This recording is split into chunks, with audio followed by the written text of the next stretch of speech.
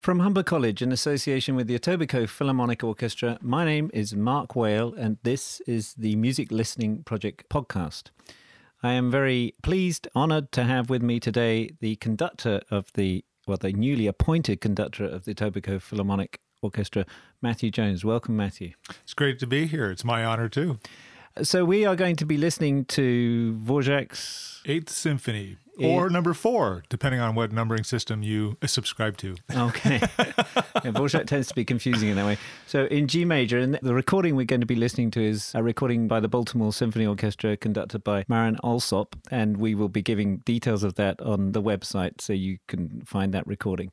First of all, just a brief historical summary. So this symphony was written in 1889 by Dvorak. Dvorak is a Czech composer. It's interesting because Dvorak is a romantic composer, and we're beginning to see that music is shifting away from its Central European focus, i.e. Germany, France, Italy, on the whole. And we're beginning to see countries like Russia, Finland, and now Czechoslovakia finding, in a sense, their national voice through composers like Dvorak. So I think we're going to hear a bit of that influence here.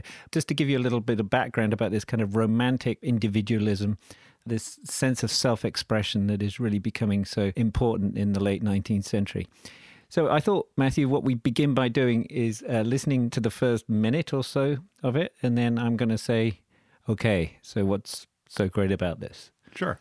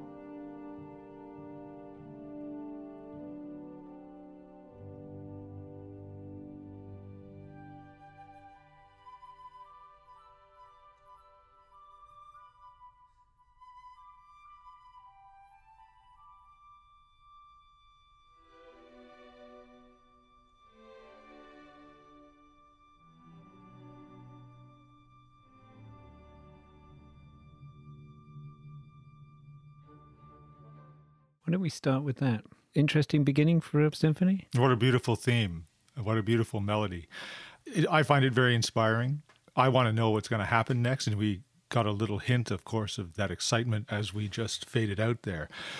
For me, as a conductor, you have to know what your motivation is. What's your motivation? And for this particular symphony, I don't know. I think it's almost what has happened to us just before we start listening to this piece. This moment where maybe we've just got to the top of a mountain, we've just achieved a great goal in life, we've done something monumental. And this moment of, in the case of hiking up a mountain, getting to the top and seeing this view, and there's this great moment. It's a great human moment. So are you saying that the cello tune is the view, or the cello tune is hiking up the mountain, or... Well, I think you've just gotten to the top, is what I guess I'm saying. And there's this moment, a feeling, and absolutely physically the awesomeness of the view. Okay. Views are meaningful to us because of how they make us feel and how they inspire us, of course. And I think the music is grabbing onto that. And I think that the whole rest of the symphony could be this great experience and of the breadth of it, but also the details of it. And then, of course, I think we also hear some of the story of how we got right there too. There's this theme we're hearing now. It's so confident. It's so touched. You know, these are the cellos, right? Mm-hmm. Yeah, and then an expansive, right? And the ends of the phrases are so beautiful. But then you have this kind of moment of questioning. Would you say at the end? It's curious that it's in minor. And that is there's an austerity to the sound. It's not a glee of having reached the top of the mountain. It's a moment. And then this beautiful... A detail, a bird, something that strikes you in the distance, right? It's guiding your attention. And it's affecting us. You can hear it. Don't you love the way that he keeps the flute going through that bit? So, da-dee, da-da, but the flute is playing the whole way. It's actually seamlessly transferred to the piccolo.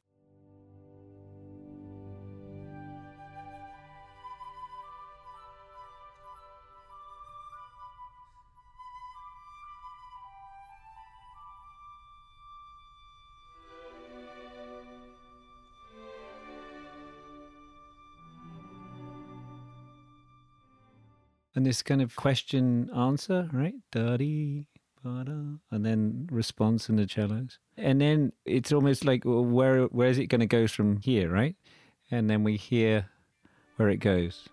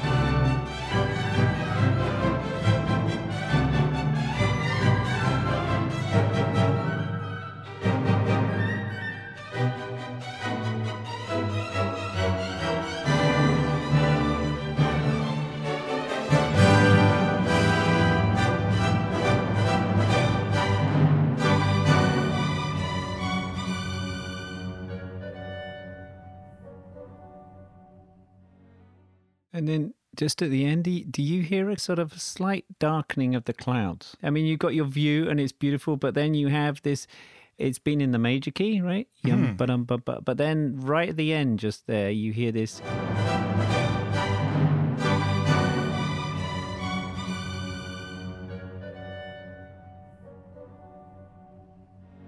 There have clearly been some struggles to get to where we are. The whole experience, right, is...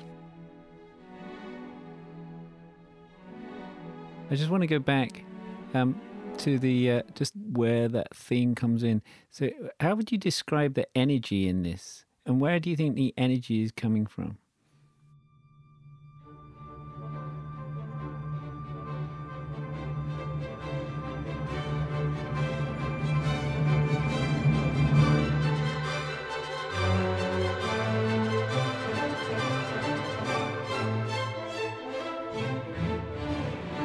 Yeah, he's using the violins and the strings and that permeating rhythm to really increase our heart rate. Right, the dotted rhythm, right? The dotted rhythm, that's right. And it certainly evokes that feeling of excitement. We're going to hear that dum ba dum bum bum. I mean, that's going to become quite a feature of the first movement, right? That da da da da da da da. Absolutely. And I think we will always relate to it in the same way. It's always got that energy to it that's driving our ear forward. It's impressing upon us the triumph of our achievement here. And it's worth just listening to, I think, just that once more, just to hear.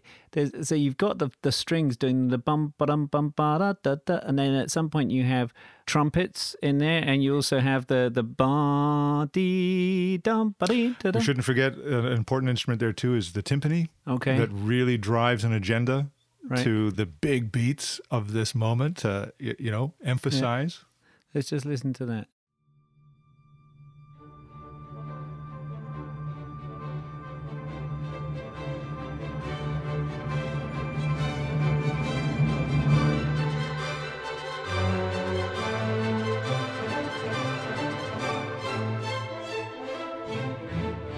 There's that timpani. Yeah.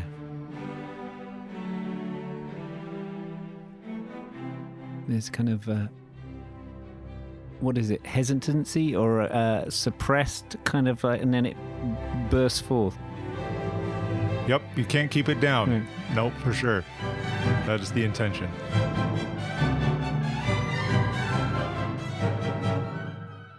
And whenever you hear material that is reduced and condensed some more, this diminution of material, it breeds excitement in the listener's ear. There's no question about it. And that is definitely a motivating compositional technique, right? That's used to great effect here. So where would you like to go from here? I'm thinking, well, the second subject is what? Boom. There it is.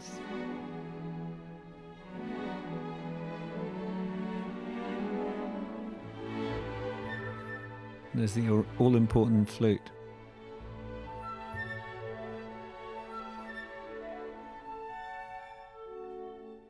And so how would you describe this in terms of, I mean, as a conductor, how are you thinking about this character in comparison, say, with the bum-ba-dum-bum-ba-da? Well, it's obviously very different. It contrasts quite a bit, and it is a bit nebulous, and it's a bit questioning. And I think our ears are sort of wondering, and our attention is grabbed by not knowing exactly where Dvorak is going to take us next. And you wisely stopped it just at the answer to that question. But I think that question mark is over all of our heads as we listen to that moment. And that's another really interesting part of the journey. It's not a journey of certainty all the time for the listener. It is a questioning journey, and it challenges us to... Sometimes music tries to make us feel clever, and I think in this, Dvorak generally... he offers these questions, but we sort of in the back of our mind go, I know where he's going to take this. I know where it's going to go. And it's very gratifying to arrive at the next theme where we expect it to be and to experience it. I wonder whether, it's interesting, I wonder whether we do know what it's going to do next, because I know what it's going to do next because I know the music. But the fact that it goes almost back to this dotted rhythm bit, right? Doesn't it? From what I'm thinking. We have a rehearsal tonight, so I'm hoping I'm right. So let's just listen to here's a expansive ebb and flow. Kind of not sure where it wants to take us next.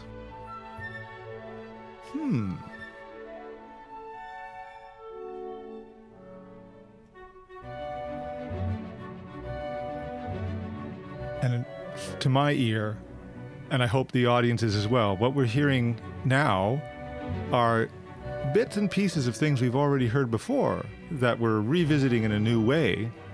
Still makes us feel clever because we go, yes, I know that, but it's not exactly the same, is it? And here we are using that material.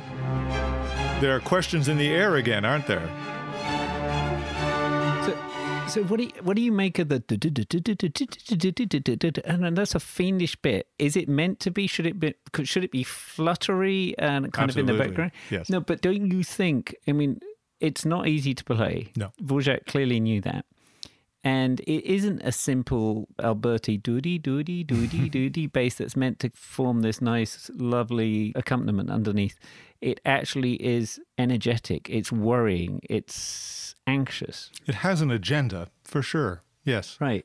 Yeah. I mean, just listen to that again. And then I also think it's interesting the way that he brings in the, what are they, trumpets or trombones? Bum, ding, yes, that's a dum. trombone and a horn. Yes, that's right. Right. Just at the end. So listen out for the accompaniment in the cellos and violas, I think.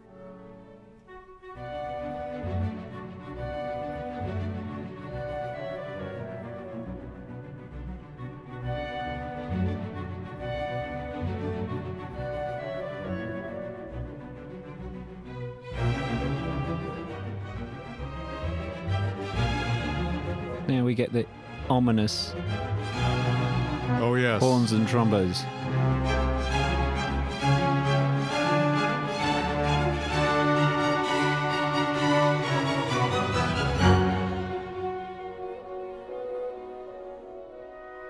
It's almost at this point in the symphony a bit of a debate, isn't it, about what is the theme that's going to win out here? Are we going to be peaceful and look at the broad view from our mountaintop, or are the details going to captivate us? Are we going to get lost in the details? It's an interesting dialogue between these two ideas in the symphony. And of course, what we're going to find out after this next bit is it seems like we're going to go back to the beginning, right? Those people who know about sonata form, we're expecting a repeat of the exposition. And what we get then is a development. But I think it's just worth listening to that again.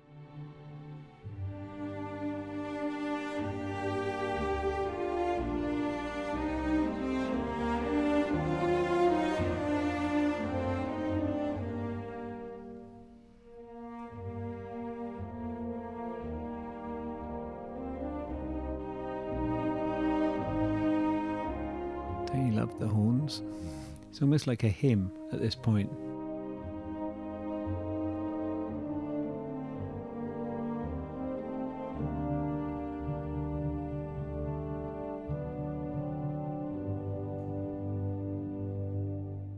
This is a very interesting moment. We recognize it, but do we? Yeah.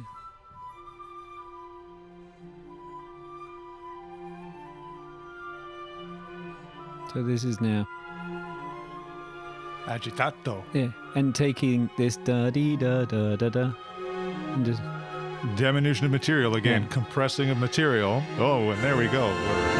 let's just focus on that. So Matthew's saying diminution of material. So taking a snippet, if you like, of a tune and focusing almost on that snippet, or taking a tune, taking a bit, diminishing it, taking a bit from it, and then repeating it and putting it in different instruments. So at this point, we're taking a bit from the theme, which goes da dee da da da da dee, and then so he has the flute, and then I think the oboe and clarinet, just repeating that, and that's what he uses then to build this bit up.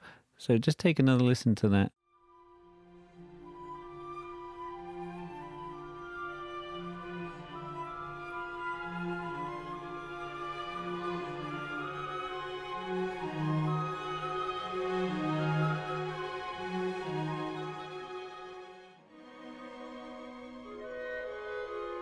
And then, where does this come from?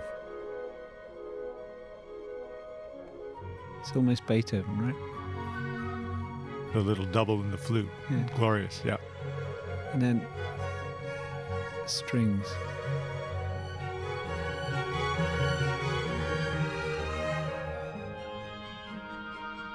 And actually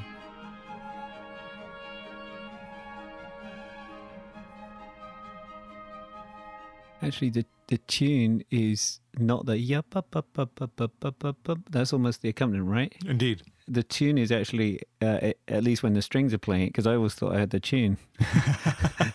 the First violins always do. Yeah. When the strings or the first violins are playing that, if you listen to the oboes underneath, you're going to hear what the tune is. Well, here the tune is. Here the violas are rocking Violas, out. it's violas, Yes.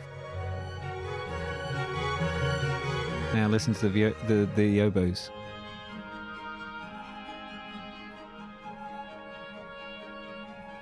But we are still delightful on top.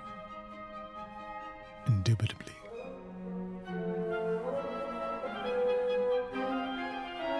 And then we get a kind of fugue, right? Yeah, absolutely. It gets very grumpy, and the music is looking for its path forward, and there's the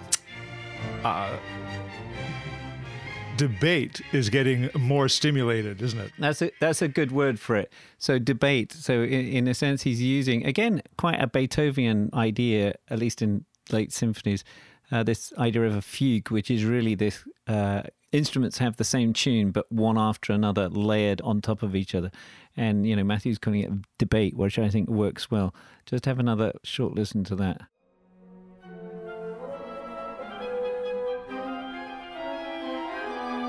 So each instrument, dun, dun, dun.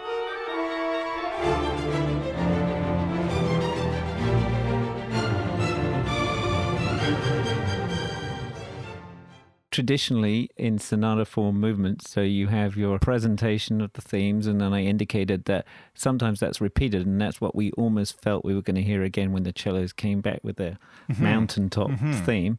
But we didn't. We went on and developed it, and that's what we've just been listening to. And then we would have what's called the recapitulation, so that would be the repeat of the opening material. But this, at least the way I read it, happens in a very interesting way, right? Indeed. The form that you're talking about is designed, or at least we identify with it as listeners. There's no question. Whether we consciously do or not, It is designed to make us feel clever. We recognize things coming back. We recognize the development is, of course, pontificating on material that was presented to us at the beginning. those basic themes that we start to identify with. But then, of course, as you say, the recapitulation has become an expectation for listeners. And you're talking about Dvorak's treatment of the sonata form. And of course, that is the artistry of each individual composer, how they have managed to manipulate our expectations and create with their voices the sound. And you're absolutely correct that Dvorak's treatment here is unique and his own. So see if you can remember the tune is da da dee da dee da da. Now see how he presents this to us now.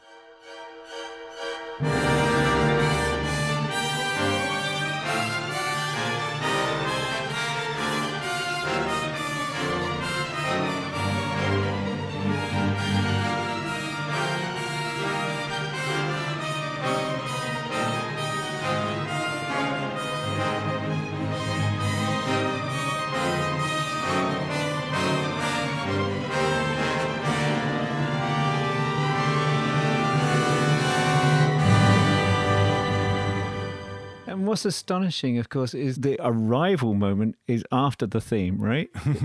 Finally gets to that moment of arrival and this kind of resolution.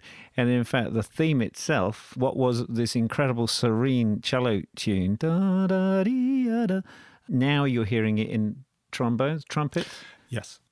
Over the top are these screaming chromatic strings who are raging, in a sense, against that tune.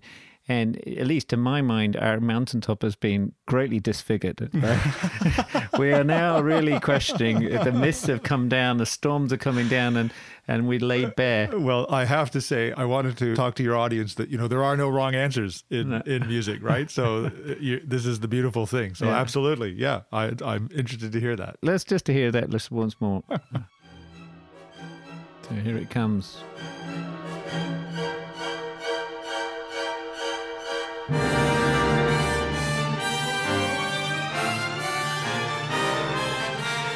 The wind is blowing.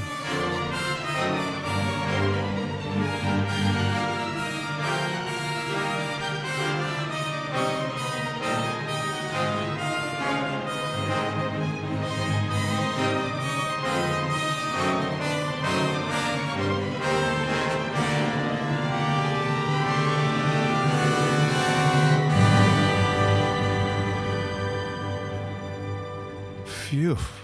And who can't be carried along by that, eh? Absolutely. If you give yourself up to it, it's marvelous. For the musicians on the stage, we are, of course, giving ourselves to it, literally. But as a listener, it's a great feeling to just let Dvorak do the talking and touch you, reach inside. And the images don't matter. They're yours. They're private. They're your creation. The music speaks to you as an individual. It's a beautiful thing, which you talked about, the individual coming through in art at this time, and it's absolutely true. And it's an invitation to all of us to bring our own stories to this great music. Thank you very much, Matthew. It's been a pleasure, real delight. Okay, so before we go, 2 reminders. First, to go to our website, which is themusiclisteningproject.com, and there will be this recording and a list of recommended recordings. I'm going to be getting Matthew's recommended recording after this podcast.